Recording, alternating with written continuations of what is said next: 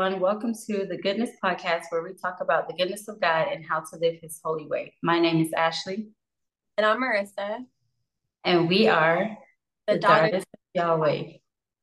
So today we're going to be talking about the power of the tongue. You probably know the pain of regretting words you have spoken, words of pride, dishonesty, envy, gossip, or anger. Although you can seek to restore bruised relationships through repentance and forgiveness, spoken words can never be retrieved. They have a lasting impact. Scripture warns us, let no corrupt communication proceed out of your mouth, but that which is good to the use of edifying, that it may minister grace unto the hearers. That's Ephesians 4:29. And Proverbs 18:21 says, Death and life are in the power of the tongue, and those who love it and indulge it will eat its fruits and bear the consequences of their words, which means that words we speak have an incredible power to shape our lives and to the lives of others. Our words can be used as tool to bring life by bringing encouragement, comfort, and hope, or to bring death by spreading hurtful lies, gossip, and negativity. Every word we say carries with it a profound responsibility, a potential to make a difference. Yes. Guard your mouth isn't just a quote to throw around, but it's wisdom to live by. Though our words don't produce material life, they can and do produce spiritual life and death. Words are evidence of what is in our hearts. We put a lot of effort into cleaning ourselves up on the outside. What God is most concerned in is about cleaning us up on the inside. So we can't live in the flesh, but we have to live in the spirit, because what you speak really comes from the heart and comes out your mouth. So. Yes, that is true. In 1 Samuel chapter 16, the Lord is talking to Samuel about the newly appointed king, David. Samuel examining the appearances of the sons of Jesse, noting their stature and strength, thinking surely God would choose one of them to be the king of Judah. But the Lord responds to Samuel's assumption with this.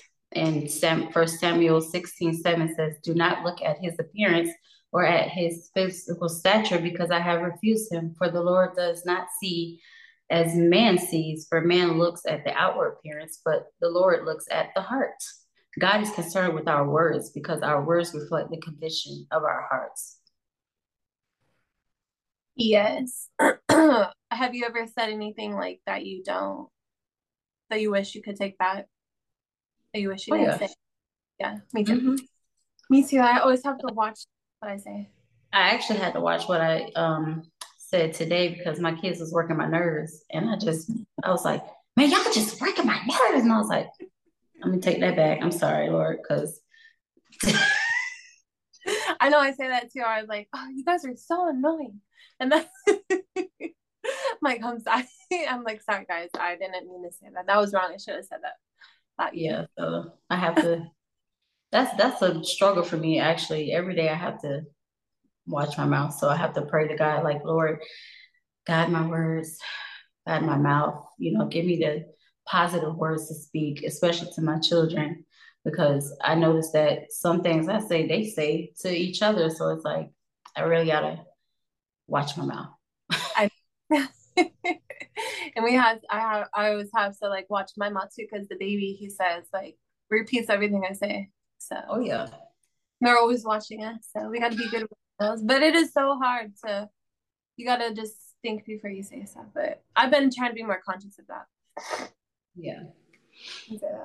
But our words are the fruit of what is in our hearts. So Jesus shares this lesson with his disciples in Luke chapter 6, shortly after his teaching of the Beatitudes. He says in Luke 6:43-45, For a good tree does not bear bad fruit, nor does a bad tree bear good fruit, for every tree is known by its own fruit.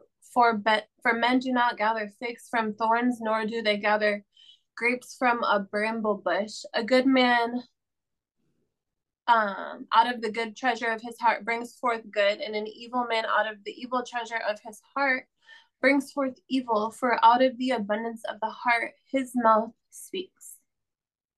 Yes. And hateful and hurtful words are more likely to impact the people on the receiving end of them, but they are also a reflection of what is in our hearts. We cannot align with hate and deception and expect to reap eternal life. To guard our words effectively, we must diligently guard our hearts. Proverbs 4:23-24 says, "Keep your heart with all diligence, for out of it springs the issues of life. Put away from you a deceitful mouth and put perverse lips far from you." Yes. And then some ways you can tame your tongue. You can dedicate your heart, mind, and tongue to the Lord daily. Pray to God. Pray that God would protect your mind from thoughts that lead to words of destruction. Offer all of the words of the day ahead to Him with praise. Hebrews 13:5 says, "Through Jesus, therefore, let us continually offer to God a sacrifice of praise, the fruit of the lips that only profess His name." When we choose praise, we sacrifice slander, gossip, fear-based words in the language of hell. Luke 6:45 says that the mouth speaks what the heart is full of. What are you filling your heart and mind with? Yes, and another way is to pray that God will give you an awareness, a consciousness of your words. I know someone once said that taste your words before you spit them out, which is, that's acknowledging your need for discernment and God's grace to help you remain conscious of your words. Be intentional. If you're supposed to speak up, do it with boldness. If you are supposed to remain silent, do it with boldness. Psalms 19:14 says, "Let the words of your mouth and the meditation of your heart be acceptable in thy sight, O Lord, my strength." So take responsibility for the words that came out of your mouth. Yes, and then another way is you can surrender your right to complain. I know that's hard for me because I find myself always complaining about something, but I'm gonna work on this. Really need to work on my tongue. See, we're not perfect. All right, so you and I are not entitled to the act of complaining, especially not in front of your friends, coworkers, and strangers. No one enjoys hearing it, and the people that seem to don't have your best interests in mind. If people don't engage you or agree with you when you complain about yourself and others, it is because you are making them uncomfortable. Don't. Another way to tame your mouth is to ask for forgiveness for any unloving words or attitudes. Indeed, we all make any mistakes, for if we could control our tongues, we would be perfect and could also control ourselves in other way. That's James 3:2. So spend some time with the Lord, repenting and asking for forgiveness regarding language or words that you have spoken that are offensive. Commit to working on changing the way you speak in order to demonstrate His love to the world. Yes, and then another way is you can practice speaking words that will encourage, comfort, edify, and inspire others. Ask God to guide you to speak words that will honor Him and accomplish His purposes. The goal is to speak life, not death. This means that you try practicing Ephesians 4:29, which says, "Do not let any unwholesome talk come out of your mouths, but only what is helpful for building others up according to their needs, that it may benefit those who listen." To encourage means to give support, confidence, or hope. To comfort means to soothe, console, or bring freedom from pain. And then to edify means to cultivate, develop, and build up. And to inspire means to motivate, excite, energize, and to breathe. Yeah, so we can use words to like build others up and speak life into them and encourage them to use their gifts for the good of God, and just encourage them, not talk down to them, make them feel bad, discourage them instead of discouraging them, encourage them. Yes. And also understanding that not every thought needs to be expressed. Like in a world that tells us to use our voice, we have a right to be heard. And Proverbs 10:19 tells a different story, which is too much talk leads to sin. So be sensible and keep your mouth shut. it's easy to get caught up in like debates and like arguments. We're passionate about something, and we think if we just explain things a bit more, that the person we're debating will finally get it. But in Proverbs, it has a different perspective, which is don't waste your breath on fools, for they will despise the wisest advice, which is Proverbs 23:9. So there's something to be said for saying nothing. Silence can be powerful. Yes. And being silent is really hard for me. Girl, I always have something to say. I need to work on this. I'm going to pray to God, and He convicted me to repent of the words I say and just do better. Yes. Not death into yes. people. And not gossip. I mean, I don't gossip about people. I used to. Yeah, I know. Not anymore. Yeah. And when people gossip, I stay quiet. And then also,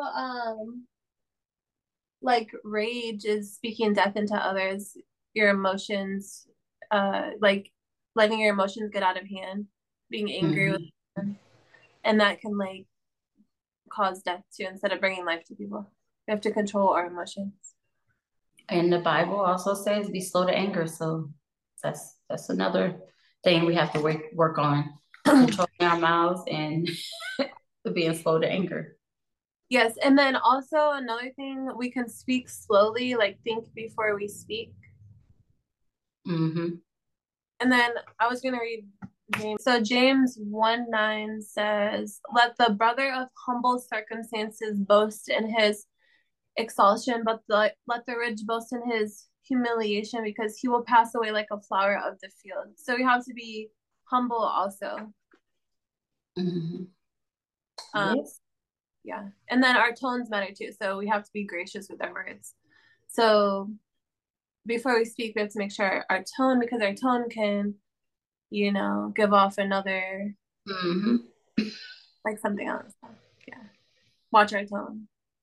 Make sure our words are gracious and attractive. That's what I think. Mm-hmm.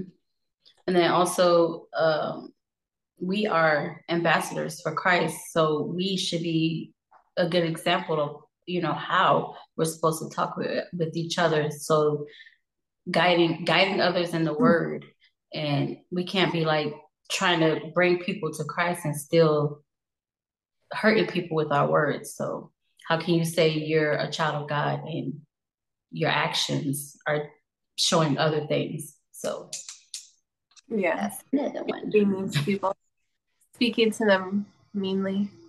Mm-hmm. So, yes. Lord, we ask that you forgive us for every time we have dishonored you and those who have created horrible words in your name, Lord. God, we ask that you alert us when we are being hurtful. Show us how to use our mouth to bless and not curse. Teach us how to love people and help them to know who you are. May our mouth be filled with testimonies and grace and compassion. Thank you for your patience with us, and that we ask that you would give us wisdom when we speak and give us wisdom to know when to be silent. We love you, Father. We honor you and we thank you. In Jesus' name we pray. Amen. Amen. Thank you for listening. Thank you so much. Sorry it was not that long, but thank you for tuning in. If you're a new viewer, thank you for being here. Don't forget to click the subscribe and like button and share this video with a friend if it did inspire you. And also don't forget to follow us on our Instagram, Facebook, TikTok. Is all at the Goodness Pod. And if you have any prayer requests, please send us an email. We'd love to pray for you. And if you have any video topic ideas that you want to see, please email them to thegoodnesspod@gmail.com, and we'll put our email in the description box as well. Thank you for being here, and we'll see you next time. Bye. Bye.